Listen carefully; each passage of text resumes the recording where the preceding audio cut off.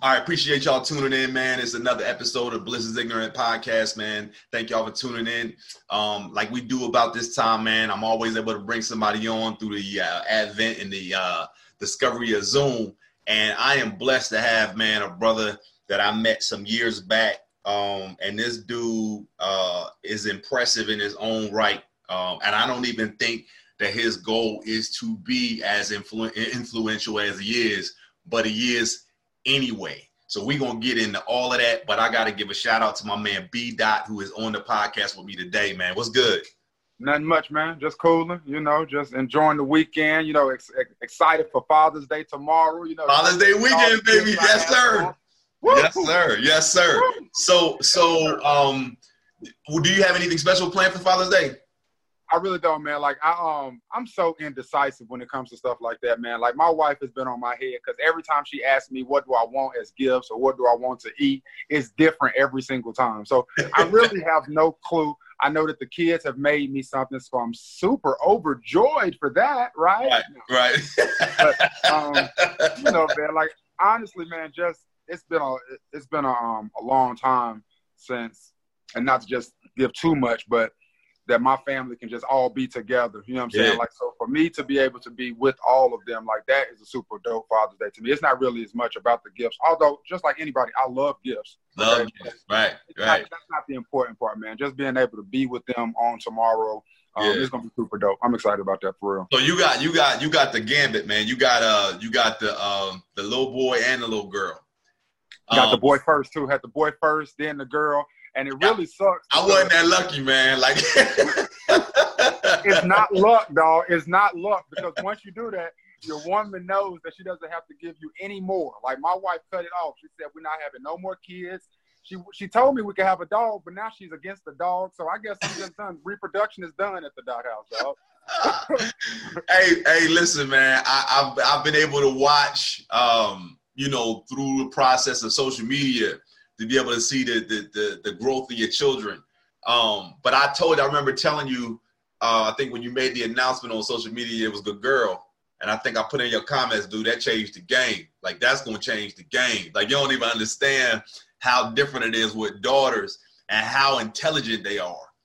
And they kind of make you look at your son like, dude, are you like, slow? You know what I'm saying? You know what I'm saying? Like, it's like...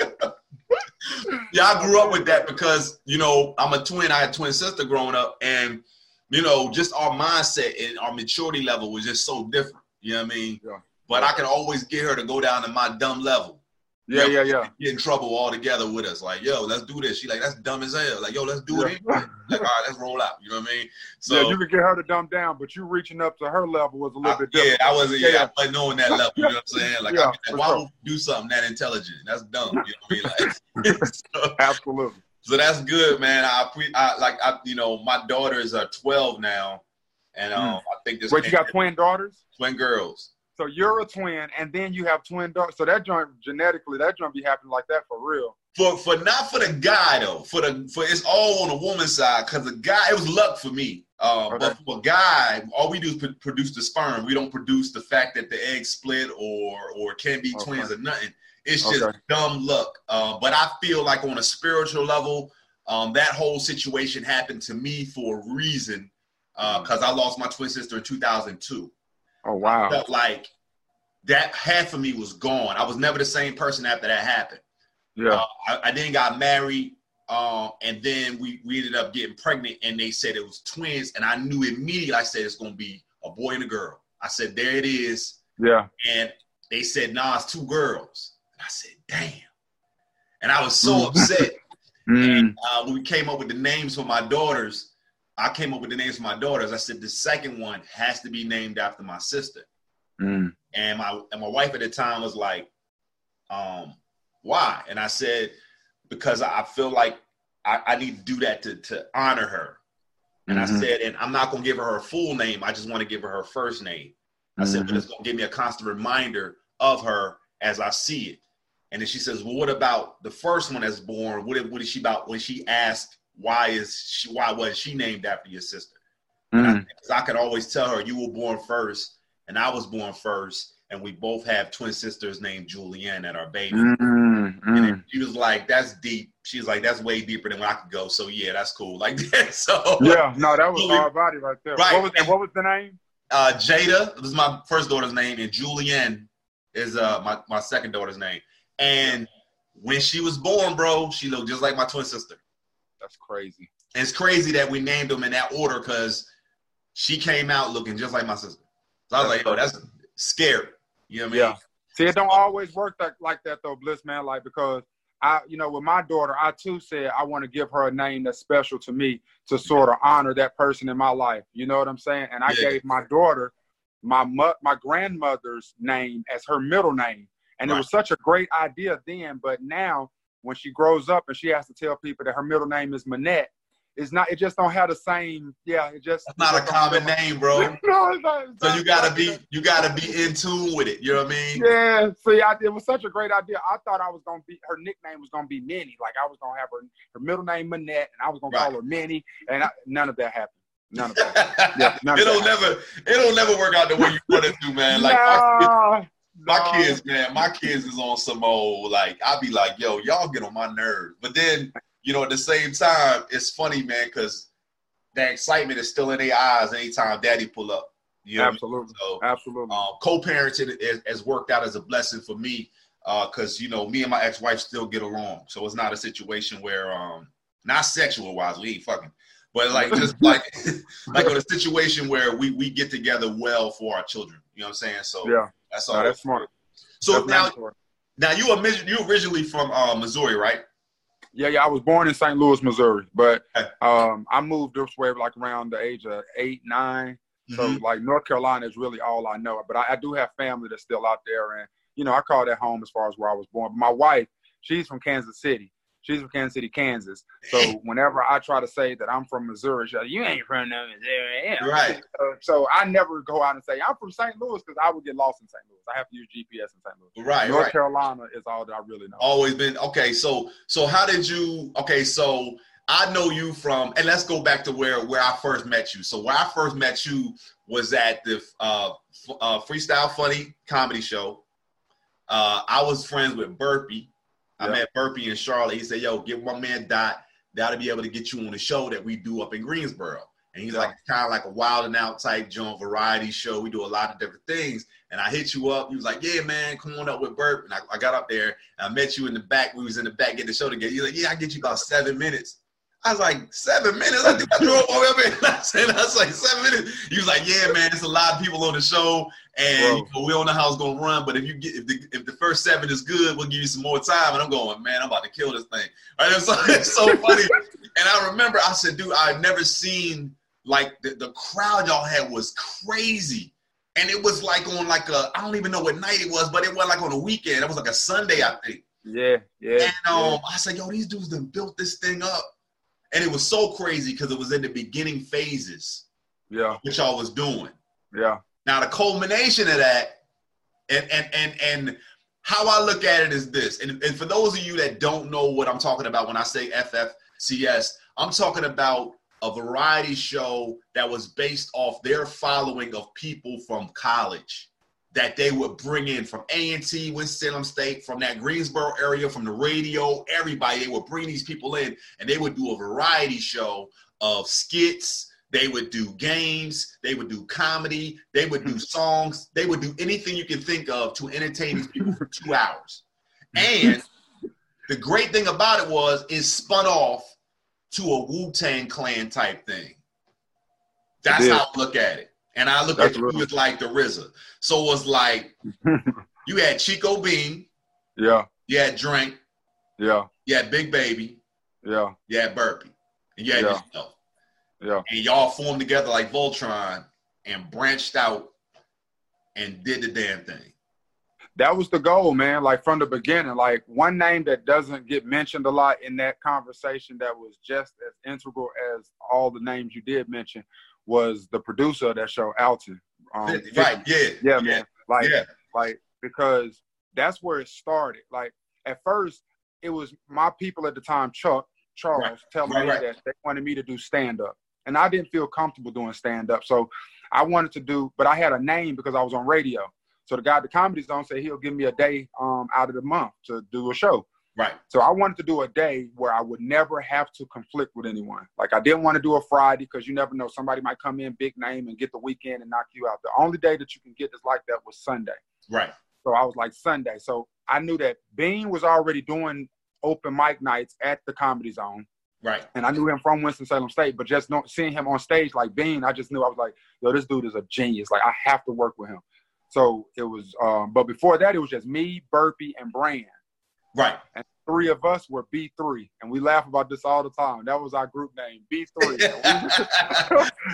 And we thought we was going to be up out of here. Right. So from that, though, I knew I wanted to work with Bean. So we sort of added Bean to the mix. One of my homegirls, Africa from A&T, she's in Charlotte. She was like, my cousin does, he's a funny dude. And I think he'll be great with y'all. Can y'all get him some stage time? I was like, what's his name? She was like, his name is DeMar, but he go by Drankins. I was like, all right, bet. Like, he can come up and we can just have some fun. So from that perspective, that was us, and me and 50 put together the parameters of the show. It started out with the name Sunday Shenanigans. Right. That was the original name. But after we started moving a little bit and started seeing that we had a little bit of a product, we knew that we were going to want to take it on the road at some point, and it might not be on a Sunday. So we didn't want to use that. So that's how we always wanted to be able to freestyle the funny. That was our whole thing. We want to be able to freestyle the funny. We don't want it to be a show where you're coming and you're going to see 4 comics do 20-minute, 30-minute stand-up sets. That's not what we want. Right. So when we will bring comics like Bliss, like when they would come, they would think they're doing a 20-minute set or a 30-minute set. And nah, we're going to give you 7 to 10 minutes, bro. 7 minutes if you're not killing, 10 minutes if you got them going crazy. And they really didn't understand that up front. But then when you see how it fit, and me coming up and then Bean coming up and doing 10 minutes, then we playing a game, and then Drake is coming doing 10 minutes, and we playing a game, then we'll bring you up, and then we'll go to an intermission, come back with a game, then I'll do a set, another game, Big Baby, close it out.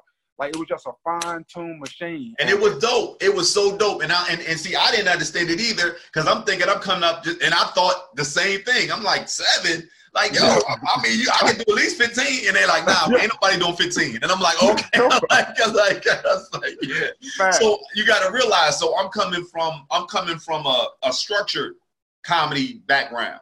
So I know how a show's supposed to roll. But y'all was like, this ain't the same thing. This is freestyle funny. Our ignorance in that whole situation, because again, the only one that was talented in that regard, as far as knowing the ins and outs of stand-up, was Bean. Right. The rest of us just wanted to get on stage and be funny and have fun. Wild out, right? Yeah. So our ignorance of that, you know what I'm saying? Like, ignorance is bliss. Our ignorance made us successful in that regard, because we had no parameters. We could do whatever you come up, like you said, and we remake songs. We doing voiceovers to cartoons and giving them totally different premises and angles. Like, it was really and it came from the mind of, we wanted to blend in Living Color. Yeah. Mixed with Whose Line Is It Anyway? Whose Line Is It Anyway? Yep. That was our thought process. Like, and also Comic View. We wanted to incorporate those 3. Like, you could have a comic come up, he's going to do some stand-up, but you can also, we're going to play some games where you can come up, be in the games. We're going to do stuff where you just sit back and we'll entertain you with things we come up with. And it was super successful, man. The Freestyle Funny Comedy Show was super successful. And the goal for it was for us to get on TV and for us to do exactly what you said, to become those independent, great entities, artists. Right. But I felt like, and then like things happen really fast too. I remember being able to get on Wild 'N Out, and I was like, wow. I said, yo, that's dope. Because I remember me being in the game. I think I was in the game like 5-6 years before I met y'all. And I was like, it only take one person to get on. It only take one person to get on. And when that person get on, you do have an opportunity. It's a small one to bring people forward. But they got to be ready for that light. They got to be ready. If they ain't ready, it's going to hit them too hard. And I felt like, man, these dudes going in so many different directions, but they can always come back and form if they need to. You know what I'm saying? Like, that structure is always there to come back and form.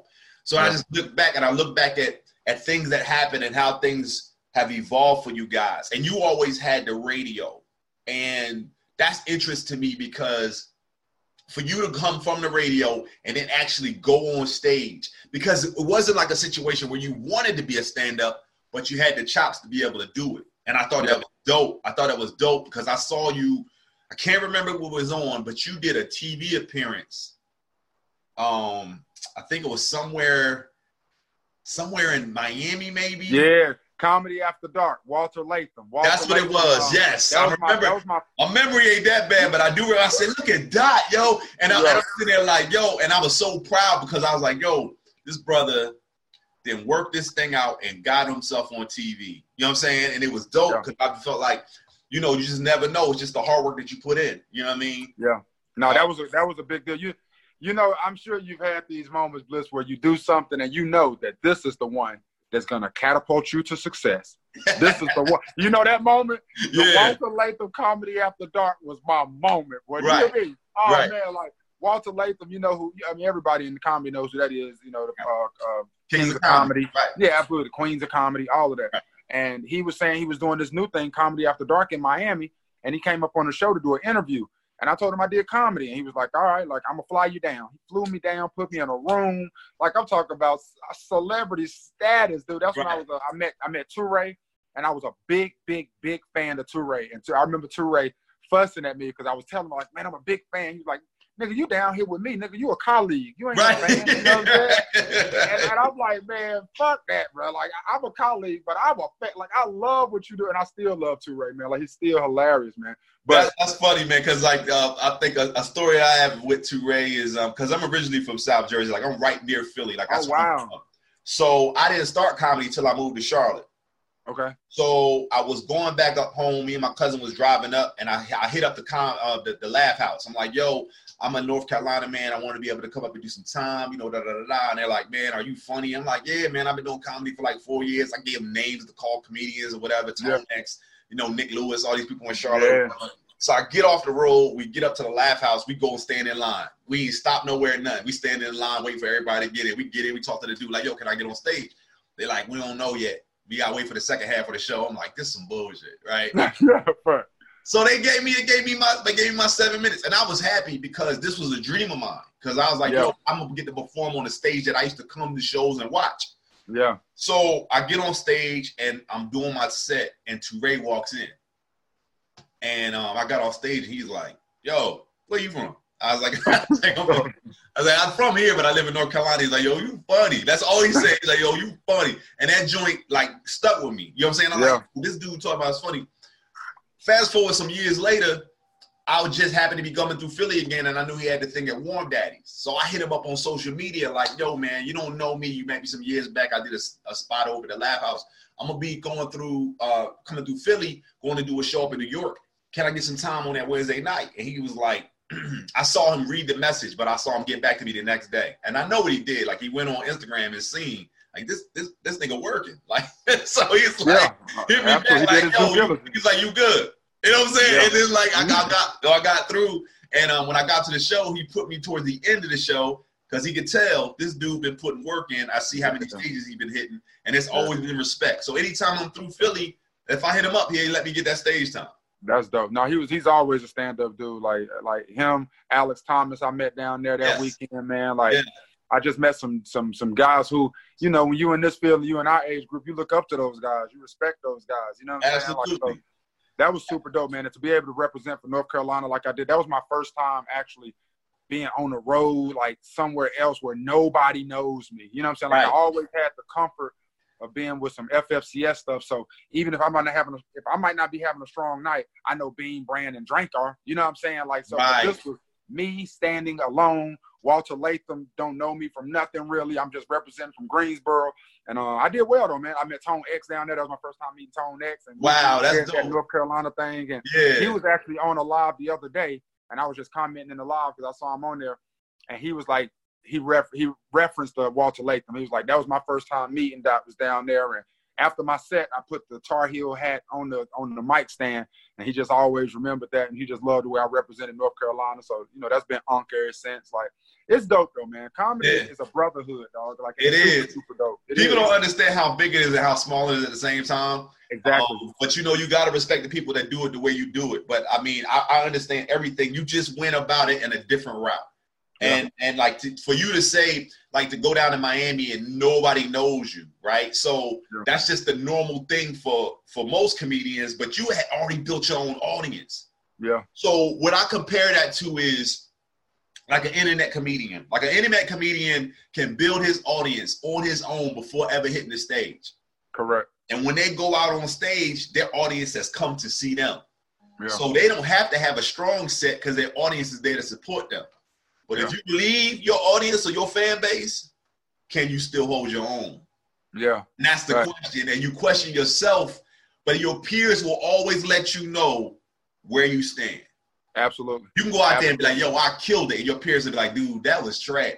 Like, I'm always oblivious to that though. Like I haven't had now, and this is no arrogance talking about. I haven't had many shows where I didn't feel like I did well, right? But I have had those shows where I was like, my transitions just wasn't working. They just wasn't. I couldn't really get them to. I've had those nights, but I'm confused when I see other comics having those type nights. And they get off stage and say exactly what you said, like, I mean, I just killed it. Or you'll go to their social media and I just shut down the Comedy Zone. I'm like, how delusional are you? You didn't. But, you know, it's funny because it's almost like fake it till you make it type thing, too. Because I see people post pictures and go, yo, God bless for another sold out show. And I go, yeah, but you in the green room. Like, you're the audience, man. Like, you know what I'm saying? But I don't have a problem. Like, I'll show an audience. I'll be like, it's 10 people in here, y'all. But they about to get it as if it's 350 in here. But absolutely. The thing about it is they'll realize that, you know, I get more Bliss fans from a small show than I do from the big show.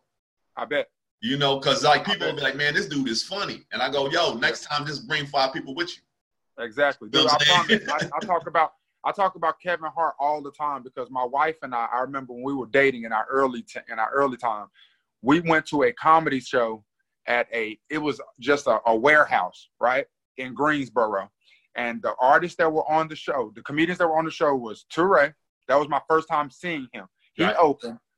Kevin Hart went next. And Michael Blackson closed. He headlined the show. That's an all Philly show. All Philly. So, you know, that was them doing their little thing. You feel me? Yeah.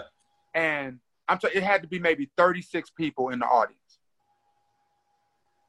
Them dudes performed like it was Madison Square Garden. Yes. Yeah. You know what I'm saying? Like, and when I see Kevin now, me and my wife, we just laugh, like, because he gives that same energy regardless. Just like you said, and that's what separates the real from the fake. That's what separates the people that's doing this because they have a passion and enjoy doing this. They're orators. They're storytellers. You see what I'm saying? Like, everybody doesn't have that skill set.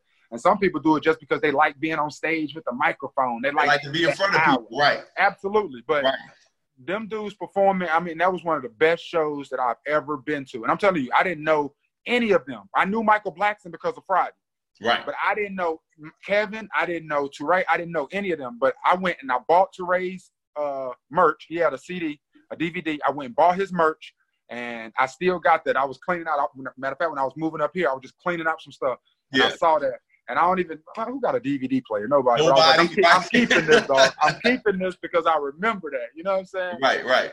That's dope, man. So when you went to school in North Carolina, how'd you end up at Winston-Salem State?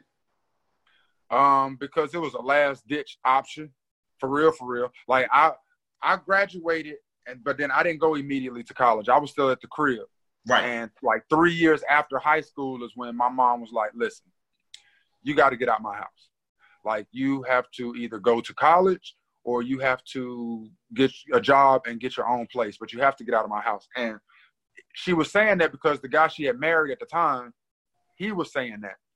And I remember getting so angry, like, yo, this nigga not even my pop. You know what I'm saying? Baby like, boy. It was that like vibe. You know what I'm saying? Like, not realizing that he was really making me a man. You know what I'm saying? Like, because as a mother, she would have let me stay there as long as, you know what I'm saying? Like, ever, really.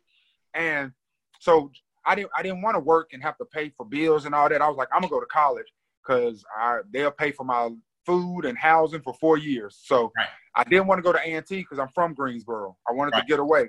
But I knew I wanted to go somewhere where I could actually get in because my GPA wasn't the absolute best coming out of high school.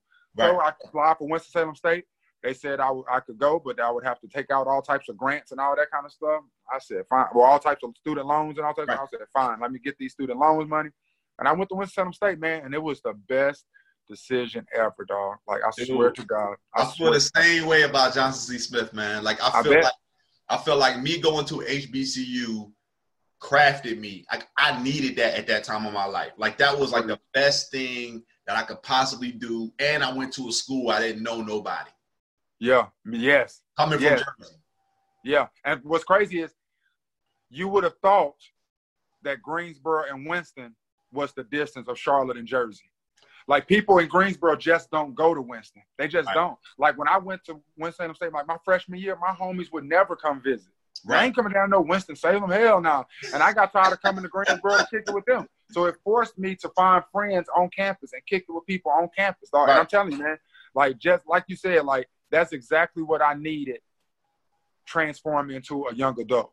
You know what I'm saying? Like I needed that black energy. I needed to be able to look around and see people like me, all with goals and all with drive and really find myself and realize my skill set that I don't know if I would have been able to find at a PWI. And I damn sure wouldn't have been able to find if I wouldn't have went to college. Isn't it amazing how your transition happens from freshman to sophomore to junior to senior year? Like as a freshman, your excitement level was you in it. You all about the women, you about the wilding out, acting stupid, immaturity, everything is there as freshmen, right? But then when you get to your sophomore year, you start noticing juniors and seniors.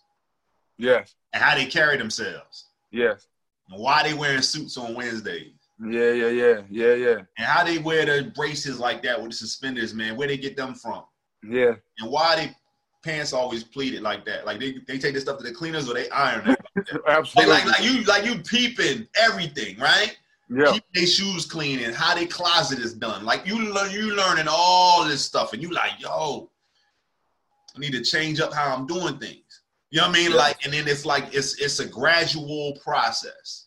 Yeah. The women will check you. Like, why you not wearing this? Or why your belt ain't matching your shoes? You know, stuff like just.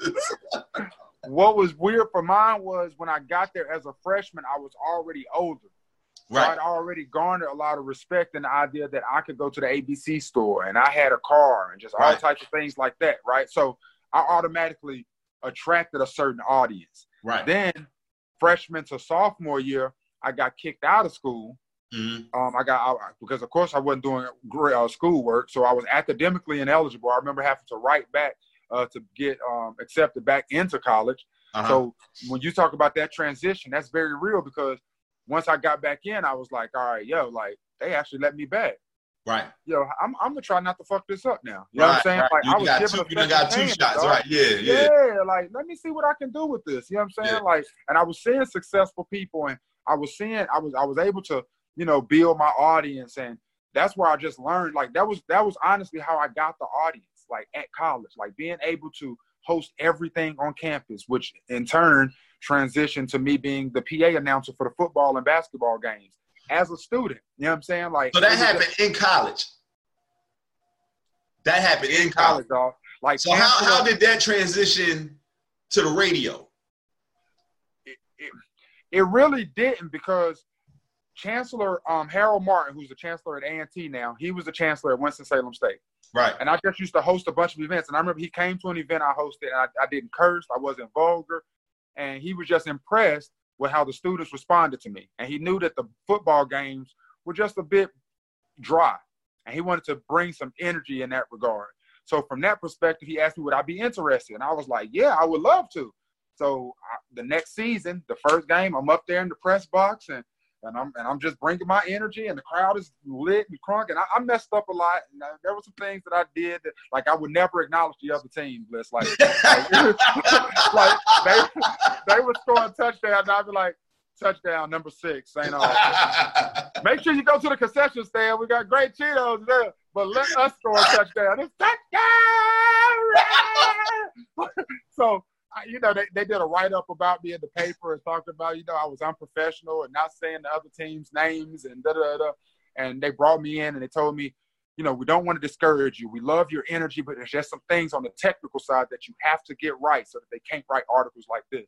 Right. Once I did the homework to really take that serious, like whatever I decide to get involved in, I'm going to make sure I do the homework on it so I can be educated, because I don't like to be embarrassed and look stupid. So I made sure I did my due diligence and homework. And the rest of the season got progressively, exponentially better. So they asked me that I want to do basketball, and I was like, absolutely. And I was doing that 2 years before I even got to radio. Damn, bro. Right. So you was doing that as a student? As a student. I would be in the press box doing the games, and then on Monday going to class. I would be in class and then go in the gym to do the basketball games. I just seen some wild stuff in school, right? Because we didn't have unofficial mascots at our basketball games. Like, we have our mascot, but we have a dude that used to wild out so much that he was a mascot too. He would get kicked out every game. I'd be like, yo, like we had them dudes. I remember I hosted a homecoming concert, and we had Patra, ex-girlfriend, and Nas didn't show up, and I had to go out and tell him Nas wasn't here. And I was like, why y'all making me do this? Like, and Steve Peniston was there too. I remember that. I was like, this ain't gonna work, yo. Been there, done that. That's the worst. Yeah, all the cats from New York standing there with their Timbs on. I'm like, yo, y'all, Nas ain't here, y'all. It's like, yo. I was like, come to the stage, Patra. They was like, boo. I was like, oh. I remember hosting a comedy night, and they booed Chris Tucker off stage at John C. Smith. Really? Yeah, this was before, like, Friday. Wow. Booed him off. They were like, man, get out of here, man. Like, yeah. And then Friday came out the next semester. Yeah. Now look at you. Now look at you. That's the nigga we booed. That's the dude we booed off stage. Yeah, it's crazy how that stuff happened. But so I mean, the thing about it was, I mean, I feel like you probably would have never saw yourself in radio. No, I never had any dreams of doing radio. Honestly, that's what I was about to say. Like, it was my senior year. Again, I'm doing the football games, basketball games. I'm already King Kong in that regard. Like, everybody knows me on campus. But I need to graduate. In order to graduate, I have to do an internship somewhere. And I've waited to the last semester. I got to do 30 freaking credit hours of damn hours. Well, my senior year, I waited my last year. So one of my friends hit me up. He was like, yo, 102 Jams is going to be on campus today. You should go over there and talk to somebody. Yo, I think you could do good in radio. I was like, I'm going to just go because I got to do an internship. And my homegirl, Tamika Dean, God bless her, Tamika Dean was already doing an internship there. So she had hit me up and was like, yo, come over here and talk to this dude, Carlos. So I went and talked to Carlos King, and I was telling him I need to do an internship, and I would be great, and just really selling myself to him. And he was like, all right, come up next week, and we'll see if we can get you on. And I was started just as an intern. Like, that was it. And then we went to a group. I'll never forget, it was the opening intern meeting, and there was like 19 of us in there. Damn. Like, some of y'all won't make it a week. Some of you might not make it a month. But, we're going to, everybody, you're going to fade out and all this kind of stuff. And I'm just sitting there listening. I'm looking around the room.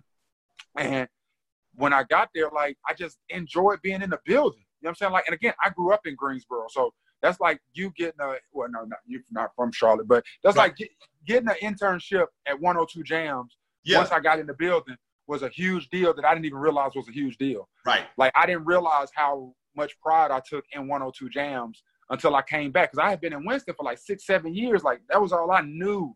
So when I came back, I was like, damn, like, and I would not leave the building. Like, I would come up and do my intern hours, and I just would not leave the building. And, like, I remember my PD, who's now my boss, my program director, he pulled me in one time. He was like, yeah, you're the guy that people telling me about, B-Dot. You hosted things over at the school and da-da-da-da. And I was like, yeah. He's like, oh, it was a pleasure to meet you, And I was like, man, that's what's up. Like, they know me up here. I didn't even realize it. And people would bring me in. Waleed Coyote, he had the night show. And he would bring me in. Sometimes he'd be like, yo, get on the mic real quick. I'm like, all right. So we'll just do a break or something. And I was like, damn, that's it? Like, just talking to you is all I got to do to be on the radio? He's like, that's it.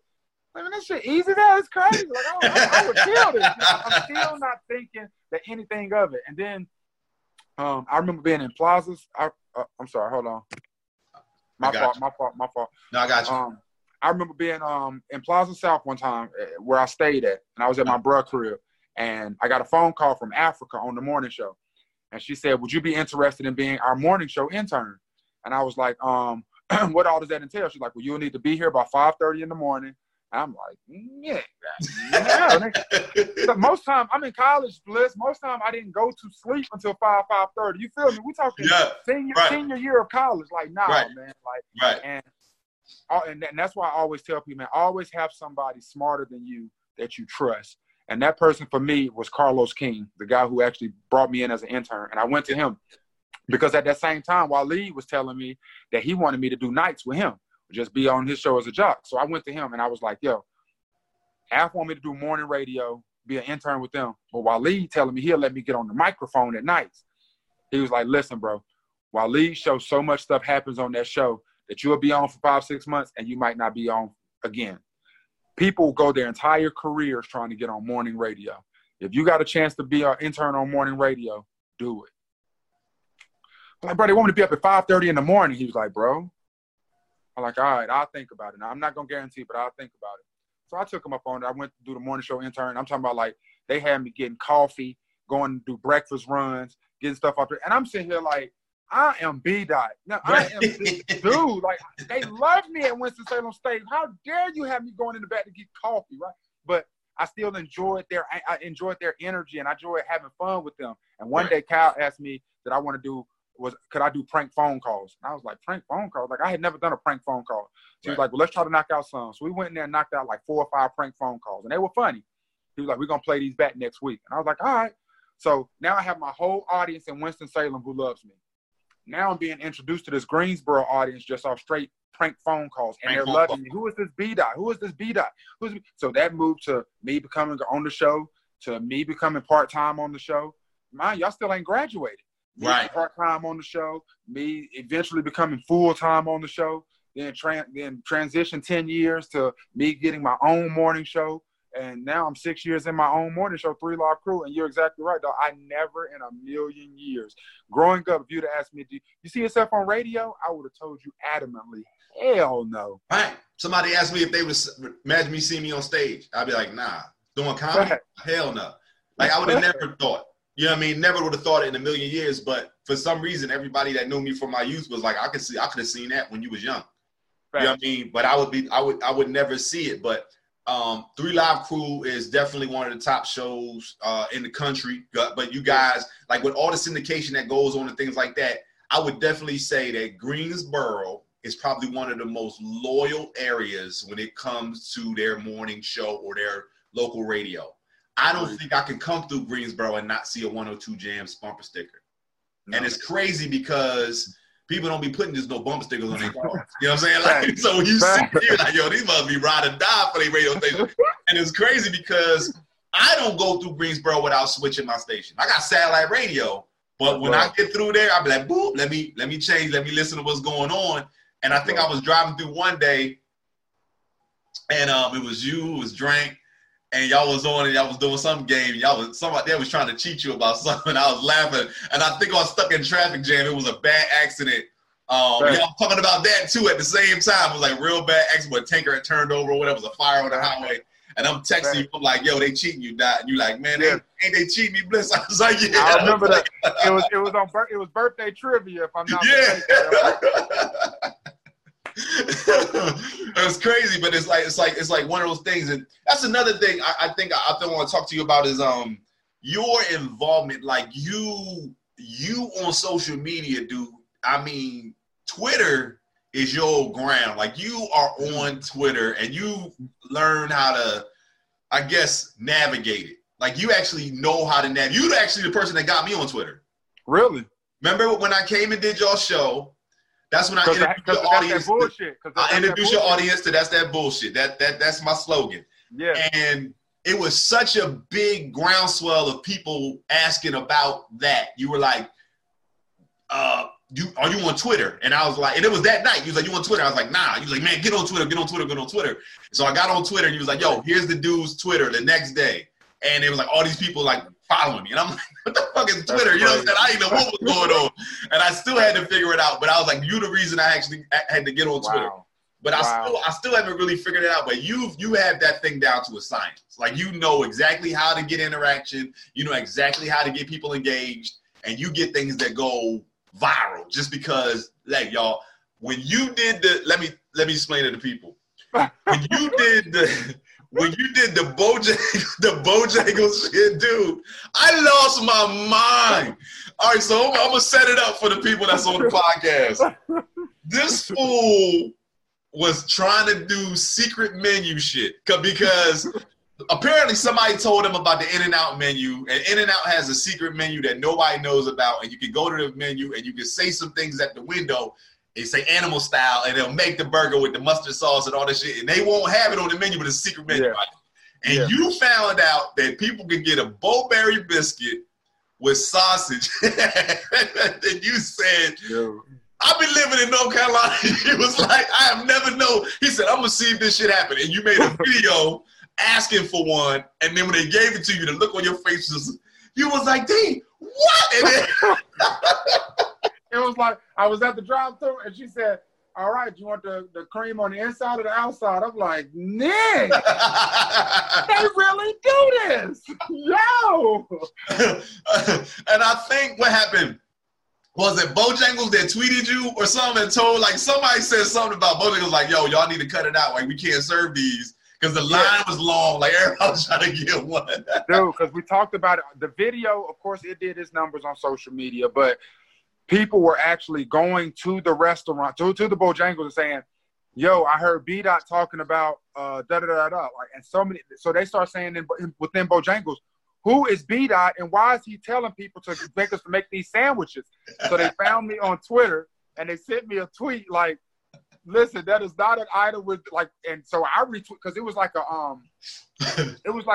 wasn't the franchise, it wasn't the overall Bojangles. It was like the Bessemer location. Right. That Bojangles hit me. So I hit their corporate office and their corporate office responded like, it's up to the individual store if they want to make the sandwich or if they want to make the biscuit, et cetera, et cetera. But honestly, that was something big, for me, because that was me saying, damn, man, these corporations really do be watching, yo. Yes. If you can get enough traction with their name mentioned in something, they have people that are now, they have to employ that has their name pulled up on different social media sites to see who's talking about them and what they're saying, yo. And listen, so, and like I said, there's certain videos that you've done over the years that just basically, I'm like, that's my favorite video. I'm Sleep Though. I still say that was one of the funniest. I wish that thing was still going. I loved I'm Sleep Though. And I'm like, you stopped doing it because I guess the numbers wasn't. But I was like, dude, this is fucking funny. Like, I was like. No, I didn't stop doing it because of the numbers. Honestly, Bliss, now I watch the numbers. And of course, I'm excited when I get big numbers. And sometimes I'm a bit discouraged when I have low numbers. But I really don't do things for the numbers. I do things a lot because it's the product that I think is entertaining. Just like you feel me? But again, you know, like I got a video on YouTube right now that's got like 98 views. I think it's one of the funniest videos ever. It's got 98 views. So that's, you know, I'm like, but what can you do? Like, you just have to stay consistent with it. You know what I mean? Like, the Sleep Though process was difficult because that was a project with me and 50. Right. Like, he was helping me write that. He was filming it. He was doing the majority of the editing on it. And our schedule sort of where we couldn't do it as much as we wanted to. But that is one of the ones. That was classic. I'm Sleep Though and 32 Good Minutes, the joint that I used to do with Bean. Those are two projects that I really wish I had more time. Right. I look at Bean, I look at Brand, I look at all the stuff they do on social media. Like, these dudes is funny. Like, I still look back at it and go, these dudes come up with the stuff that was doing in the car. Man, I was like, stop, y'all wilding out. You know what I'm saying? Like, and I'm like, I'm just trying to introduce my audience, as small as it might be or as big as it might be, to y'all to be like, y'all go find these brothers, man, because these dudes is putting content out that y'all don't know. But see, they're going to try to tell us who to follow. And then we so quick to follow what everybody else is following. Like, y'all missing the boat on some of this stuff. When you and Drank went to the McDonald's drive-thru and got the Big Mac with the quarter pounder patties on it. Drank still gets that. Drank is a glutton. Do you hear me? Drank still gets that. That was my last time. But they wouldn't give you the apple pie a la mode. I was like, wait a minute. Man, so y'all gonna draw a line in how much death y'all want to serve me today.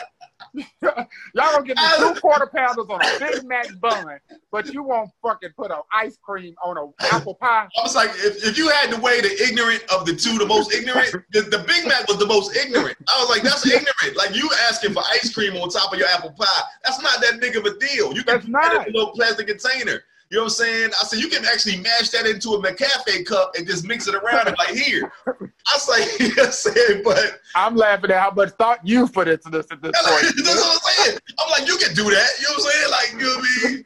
But I was laughing because, and then like you had put, and you laughing, like I say, I'm just giving you an example of somebody you might not think is looking at your content is looking at your content. Cause I'm like, damn, this shit is funny. When you put everybody on the peep game with the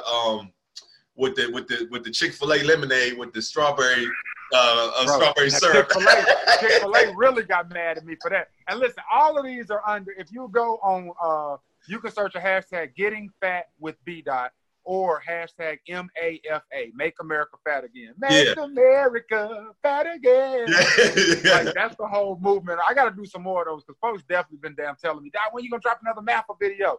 But those are the two that kicked it off. The Bo-Berry biscuit and the Chick-fil-A, not knowing that you could daggone make a strawberry lemonade. You just go tell them, give me a lemonade, and then, but you got to act like you're surprised. You got to be like, can I get a lemonade?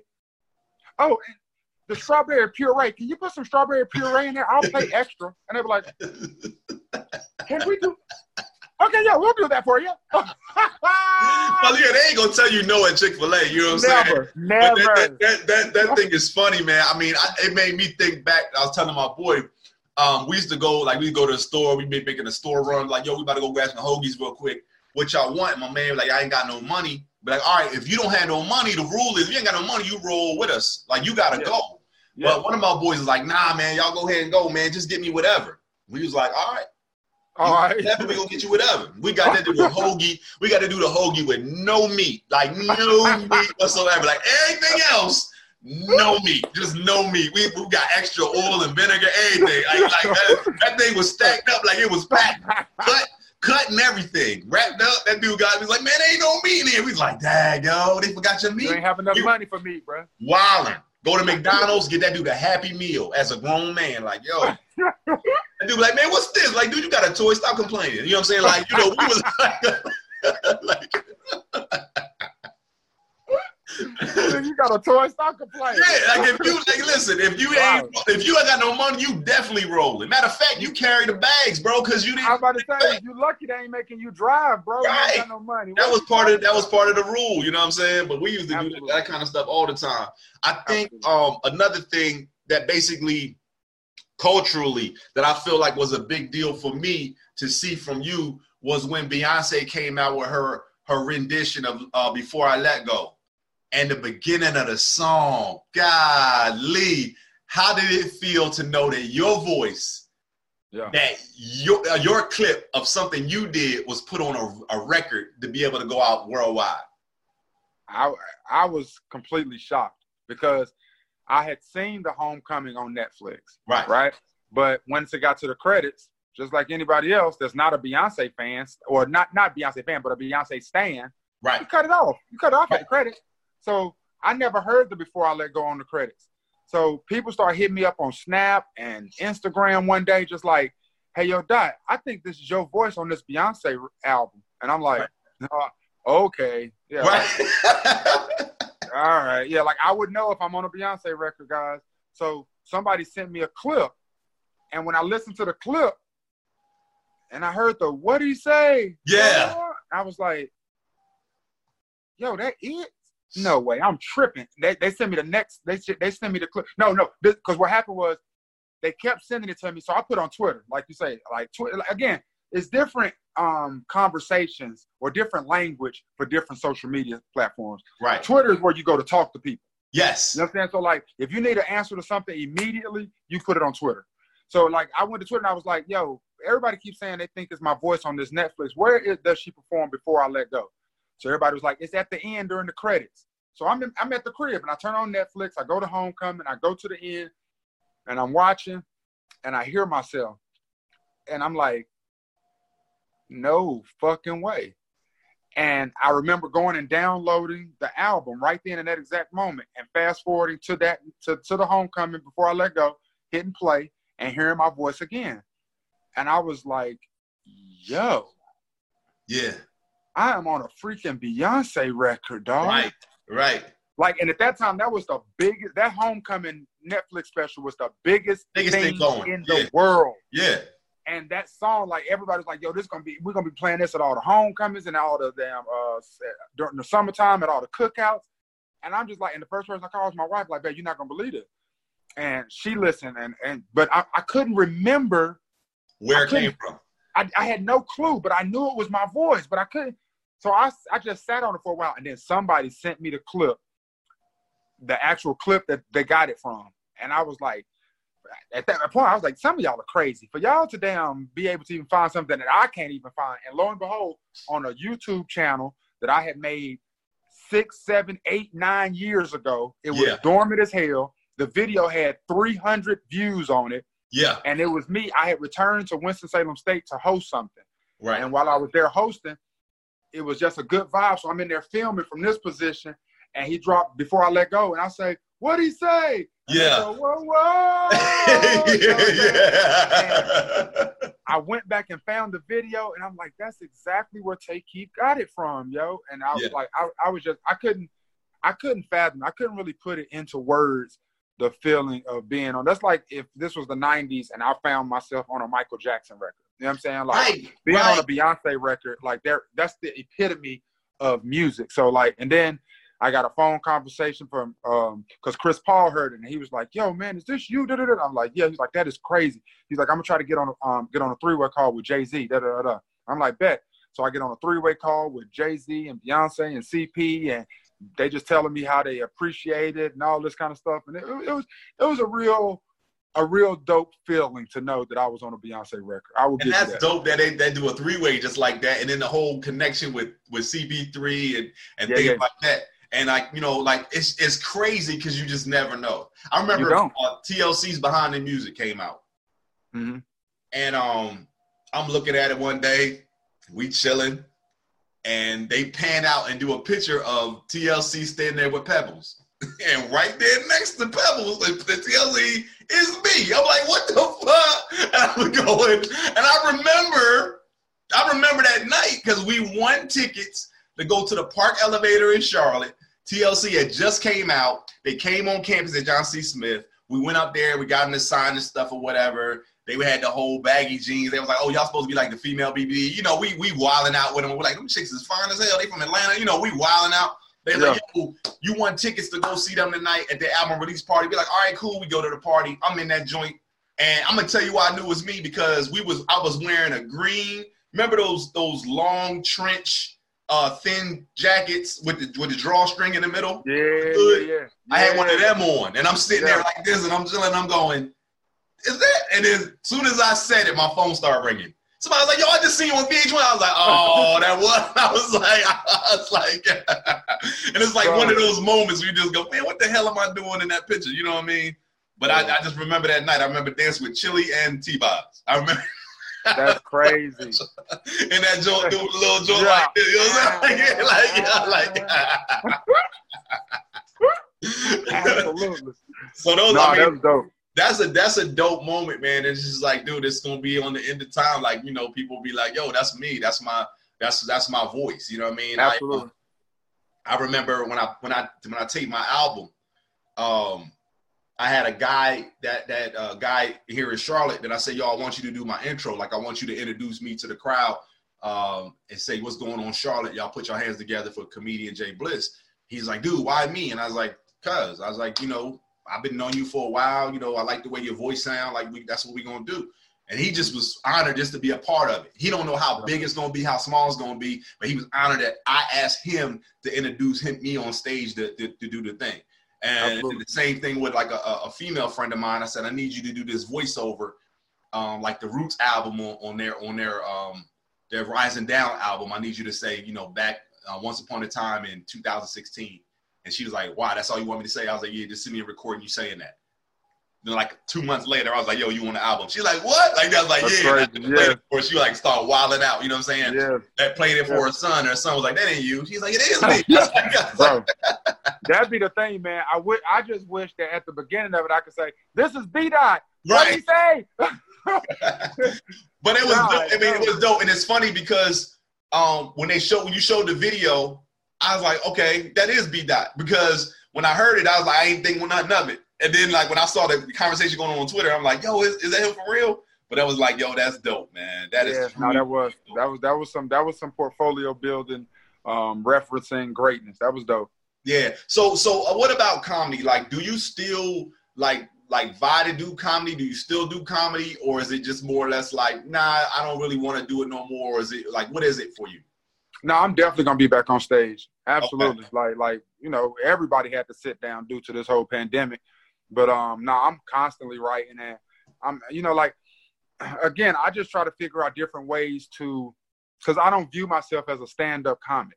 You know what I'm saying? Like, I do have a skill set where I can do stand-up comedy, but I'm just an entertaining guy. You know what I'm saying? Like, so I just try to put out as much entertaining content as I can. Like right now, and again, like my stuff, the content that I usually put out is so attention grabbing because it's usually how I'm feeling in the moment, right? Like right now, I've been on this quest to like every day to drop a 60-second fact about something that happened in Black history that you probably didn't know. You know what I'm saying? Like, and there's those, they're not necessarily funny, but I'm not always trying to be funny because they're informative and they're entertaining, right? So from those perspectives, if it can be entertaining without being funny.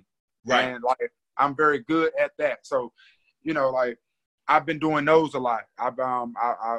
I see a lot of personality in my children, so I'm really branding our Connect the Dots page on YouTube. Like of course I still have the blessings of 3 Live Crew, so I get to every single day, Monday through Friday, I get to put my comedic and entertainment talents on display. So I'm constantly exhausting my skill set and just trying to figure out different avenues to generate income that will set up generational wealth, but still stay true to my morals and ethics. I feel like I think you get it more than most. Like I feel like if you were to blow up tomorrow, where your numbers would be insane, like you had the numbers of Just Hilarious or numbers of a Country Wayne or something like that, right? I feel like you've done this enough where you understand that you don't necessarily have the chops to be standing up there for 45 minutes every night, but you would be cool enough to be like, let me get my bag and let me bring 2-3 other people to do 20 minutes. That's how I've always looked at it. I already know because you've already done it. But my whole thing is I've always explained that to people that when your success comes in an element that you're not comfortable in, but you can see you can get money in it, you get people that make you better at it, and then you grab that bag. Like when I see a DC Young Fly, and DC learned how to do comedy from being funny on the internet, and I've seen him grow. And I see the same thing with Bean. Like I seen Bean do a set, and then I seen him 2 years later and seen him do a set, and I go, damn! Like you can see the growth from being on stage. You know what I'm saying? So. I get that, and like I said, I always respected it because, like I said, sometimes the bag is more when you put on a better show rather than just going out there and getting on stage. Right. You know what I mean? Because people are like, yo, I was entertained. Let me go back again. Because you don't want nobody to come to see you one time and go, I ain't going back to that again. That was trash. You know what I mean? That's the bad thing. You don't never want people to feel that way. Like when I see the Rodney Perrys, or I see the talents, or I see the people that have been doing this thing for 30 plus years, the Touré's or something like that, it's because they have consistency. Yes. And when I say consistency, I don't mean the same jokes. No. Consistent level of humor, and it's consistent every time they come. Fact. No question. It was a struggle for me last night. It was the first time I was back on stage. Where were you at? In Greenville, South Carolina. At the Comedy Zone down there? At the Comedy Zone. Lodi got thrown out of the club last night because she tried to hit me with an All Lives Matter. I was like, you do not want to have this conversation with me right now. You understand what I'm saying? Damn, so really? It was ugly, man. I got so many apology text messages today. I'm like, I don't need no apology. I was like, that lady she was drunk, number one. And number two, she was just going somewhere that I wasn't going. So I was like, it was cool, but I was lost on stage, bro. Like, they had a great time, but in my mind, I was like, I don't know what I'm talking about. I've been there, bro. I've been there, like they're laughing, but you're like, while you're telling a joke, you're sitting trying to think about what's the next joke you're gonna roll with. Like, people don't understand. I was like, did I even tell that right? Like, I was sitting there. I was like, I don't even think I did a setup. Like, I was like, yo, how did I even get here? And what's the joke after this? Like, I didn't have and I got to do 2 more tonight. So maybe tonight I'll get my rhythm back. But once I got on stage, I realized, man, I was supposed to do this joke. I was supposed to do that joke. I forgot about this joke. You know, like there's new material that I've been working on or that I was working on before the pandemic because my album came out and I stopped doing all of that material. That's what sucks. That's what sucks. Yeah. So, but it's a good growth mechanism. I mean, it really is. It challenges you to go within yourself and say, where is it? Like, where is that funny? Like, because I can use material as a crutch. Yeah. And go, yo, I can go out here and kill tonight.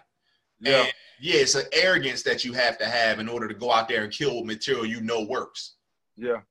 But to use that material that you don't know if it worked and get that thing to pop off like that, it's a blessing. No question. Yeah. No question. So, real quick, I'm gonna try to get this in with you real quick. I like the interview series inside the Actors Guild studio with James Lipton. Yeah. And he to do that series of questions at the end. And I've kind of remixed a little bit. So I'm gonna hit you with some of these questions and you just tell me what you feel off these questions, all right? Let's do it. What's your favorite word?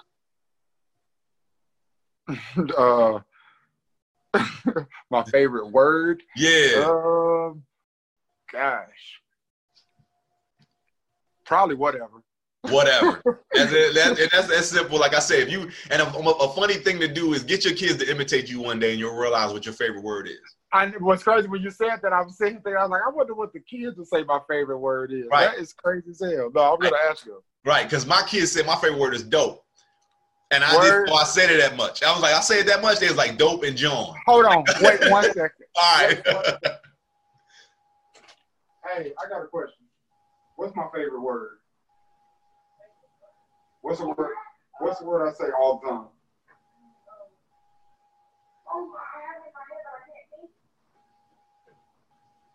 Do you know? Is it facts?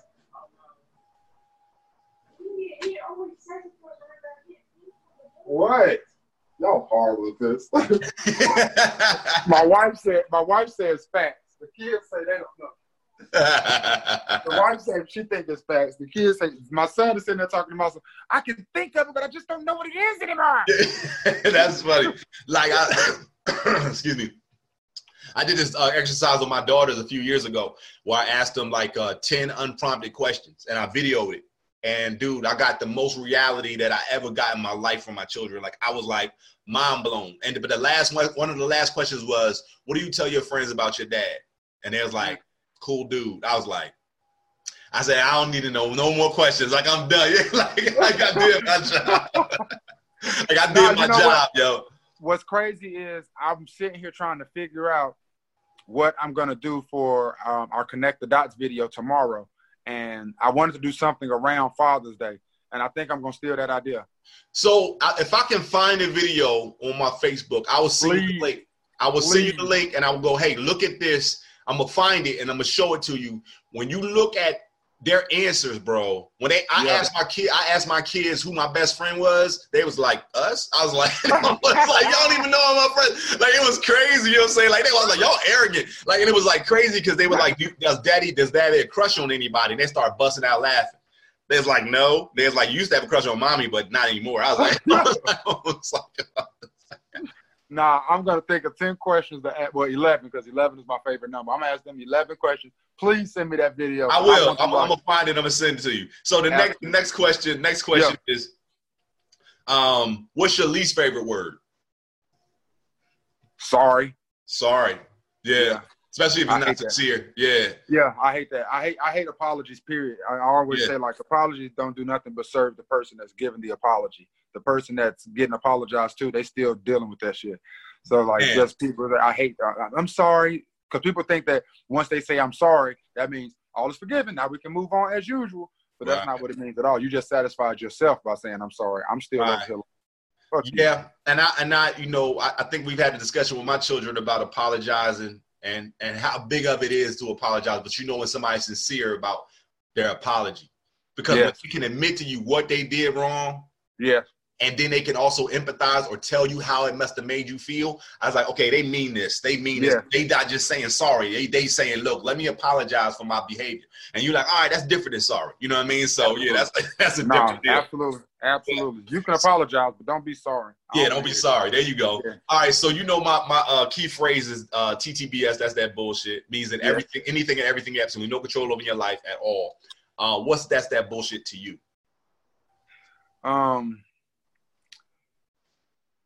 Honestly, you just touched on it a little bit. Just in the climate that we're in right now in the country. You know what I'm saying? Like, that's that bullshit. You know what I'm saying? Like, for people to want to scream out, all lives matter, and really try to defend that, that's that bullshit. Like, for people to still want to pay homage to a Confederate flag that is a second place flag, that's that bullshit. For people, they know what they're doing, and they know what it means. They know what it means. Right. It's when I hear somebody say all lives matter, I hear them saying, let me introduce myself. My name is Petty Rebel, and my name is Petty Murphy. I'm like, you being petty right now because you know exactly what you're trying to drive a narrative, and you trying to touch a nerve, and you are, and you know it is. You know what I mean? Absolutely. So that's that bullshit. Right. So that's the opposite of that. Is what is the shit to you? The unity that I'm seeing from Black folk right now, that's that shit. Yeah. Like, for real. Like Juneteenth celebrations yesterday, like when I was just looking at people's stories, man, and just seeing people out on the streets honking the horn, wearing the flags, that's that shit right there. Like, I'm really optimistic and confident that this is gonna be a movement versus a moment. You know what I'm saying? Because when you're out there, it's a lot of young folk that's upset, but it's a lot of young folk that's really understanding. I was talking to one of my partners the other day, matter of fact, yesterday at the Juneteenth rally, and he was saying the problem is when they invited all them drugs and stuff into our communities in the 80s. Yeah. Those babies, them crack babies, are adults now. Yeah. And those are the ones that's out here mad as hell and on the government's ass. Yeah. So the stuff that y'all put in our communities to try to kill us, you created monsters. Right. Because you took a lot of the moms out of the household to go prostitute for crack. You took a lot of the dads out of the household and gave them football numbers of prison time for dealing with crack and dealing with drugs and all types of issues of that nature. So a lot of these people grew up being raised by the music, being raised by the Nuck If You Buck and the Tupacs and all that, and they bought that smoke. Yeah, absolutely. And that's why you're seeing shit getting burnt down and statues getting flipped over, and you're seeing it on a different level now. Right. And you, government, you created these monsters. So now you got to live with them. Right. All right. So last two questions. What's up? If nobody knew you and you had to introduce yourself to these people or the world, what's your intro music? Either the Stone Cold intro music. Yo, you know what's funny about that? I was gonna use that last night to get on stage, bro. I really was, yo. And what's crazy, I'm going restless both ways. Is if you go get that music or you go get the rock. If you what B dot is. Now listen, if I had to pick one time and moment in wrestling, that Attitude Era, there was nothing like it. It was nothing. The best era in wrestling by far, and I never missed an episode ever. Yes, bro, ever. Like when it was that battle of when Hulk Hogan went over to the NWA and then formed the NWO, and you got that versus The Rock and Stone Cold over here. Man, listen, that was the best era of wrestling. I came up with Hulk Hogan slamming Andre the Giant and Roddy Piper and all of that. Superfly Snooker, everybody. Yeah, all of that. But to see that, and even D-Generation X was entertaining. Like, you know, ladies and gentlemen, boys and girls, children, all ladies, D-Generation X proudly represents tag team champions of the world, the Road Dogg Jesse James, the Badass Billy Gunn, the New Age Outlaws. Like, listen, I was like, that is dope, man. Like, it was like one of those things, like, and it was like, it was so entertainment. And I remember this girl I was dating at the time, I was like, yo, you so immature for watching. I'm like, yo, you don't think this shit is funny? Like, and she was like, no, like, this is hilarious. You know what I mean? I love it, dog. And it's like, you know, you would just wait for to hear that glass break. You're like, oh. That's it. Because shit is about to pop off when I come out. You feel me? Like that's my energy, man. My energy is that stone cold. Like it's in your face. Like we're gonna have a good time. You're gonna be like, I'm gonna say something to make you say, "What the fuck did he say?" You know what I'm saying? Yeah. Like, I'm outside the norm. Like my favorite wrestler was The Rock. Yeah. I'm a huge Rock fan. Right. But the energy and the arrogance and the not give a fuckness of Stone Cold. Yeah. If you can have both of those together, that was dope. Yeah, both of them together, that was dope. And then I guess the opposite question to that is, what's your exit music when it's all said and done? It's like, all right, this is the culmination of B-Dot. What's your exit music? I will go 2 songs on that too. One is gonna be "Make 'Em Say Master P." That is my that could arguably be intro or outro. Like me and my wife actually walked into our wedding reception to "Make 'Em Say No, like, that was absolutely. When that bitch bounced it, like, "Make 'em say knock it down." Oh man. And the other one will be the Drake song. I can't think of it right now, but I know the lyrics go, "If I die, I'm a motherfucking legend. Oh my God. Oh my God. If I died, I'm a legend. Oh my God. Oh, I'm on first." I can't think of the name of it for some strange reason. I got you. I know what joint you talking about. But that's it, though. Like you know, just want to leave something on this earth when you up out of here that meant something. You did something positive. You know what I'm saying? Like, absolutely. We've all had situations where we was talking about this at the Juneteenth celebration yesterday too. Like, we've all been in situations where we were one decision away from fucking it all up. Oh yeah. Like all of it. So to be in a situation where, you know, I can be a voice for our community, like people trying to call me an activist, and I say, no, I don't want to be called an activist. I just want to be Dot. Like, America kills activists. I don't want to be an activist.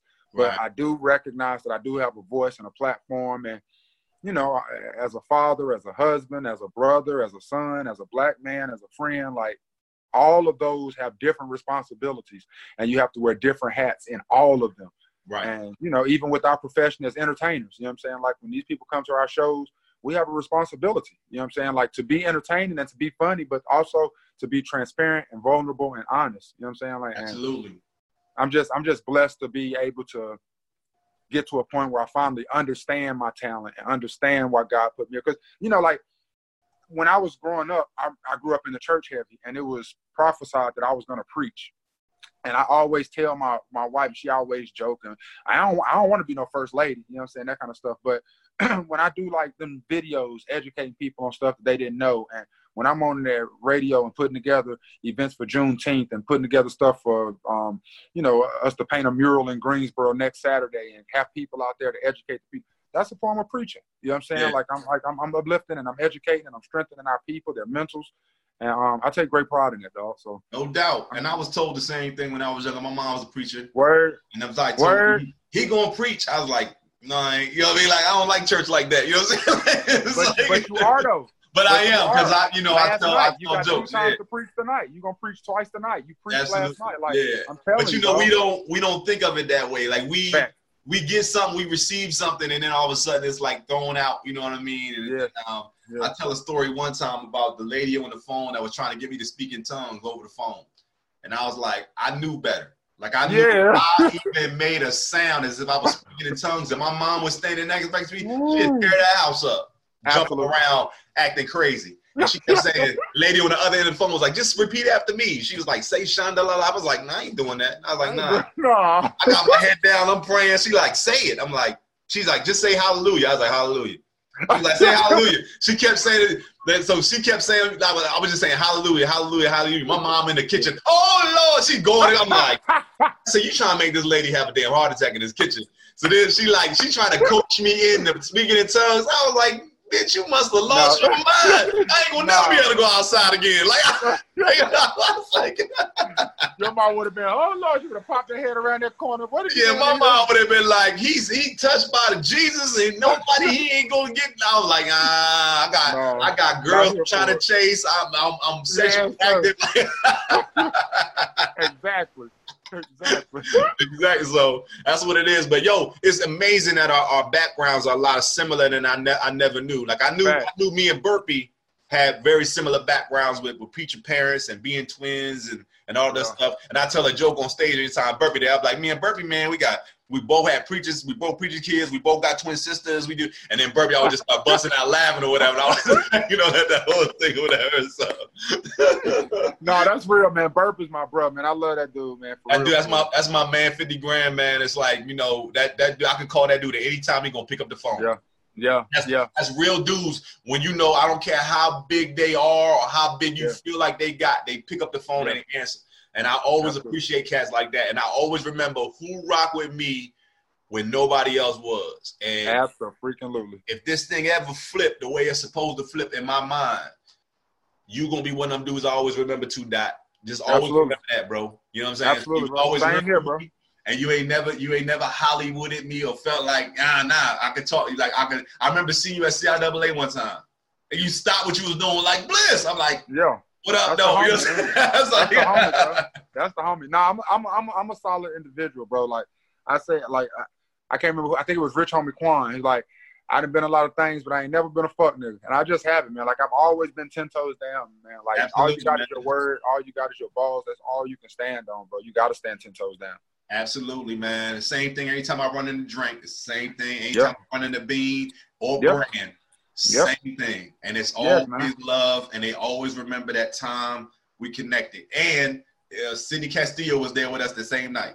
Yes. And every time I run into him, I bet you in Greensboro. Yep. That's the homie, man. Sid still doing his thing, man. He was out there. He's a writer on Wild 'N Out. When I was up there shooting a couple episodes this last time, he was up there writing now. And like you said earlier, man, we're a tight-knit group. Like, it's big, but it's small, bro. Like, it's legit. Like, they say 6 degrees or 7 degrees of separation. Between comics, it's legit like 1 degree of separation. Like, you can find anybody from one comic. You know what I'm saying? Like, and I always tell people, watch what you say on stage, because people will understand real quick. They're like, yo, you telling somebody else a joke, bro. Yes, sir. You never want to be that guy. Oh, my God.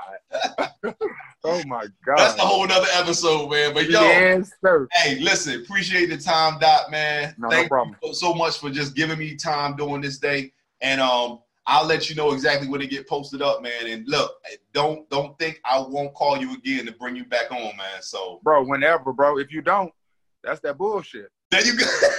There you go, man. Hey, man. Peace out, man. Appreciate you, dog. No doubt. Boy, be good, Bliss. All right, you too. Yes, sir, homie.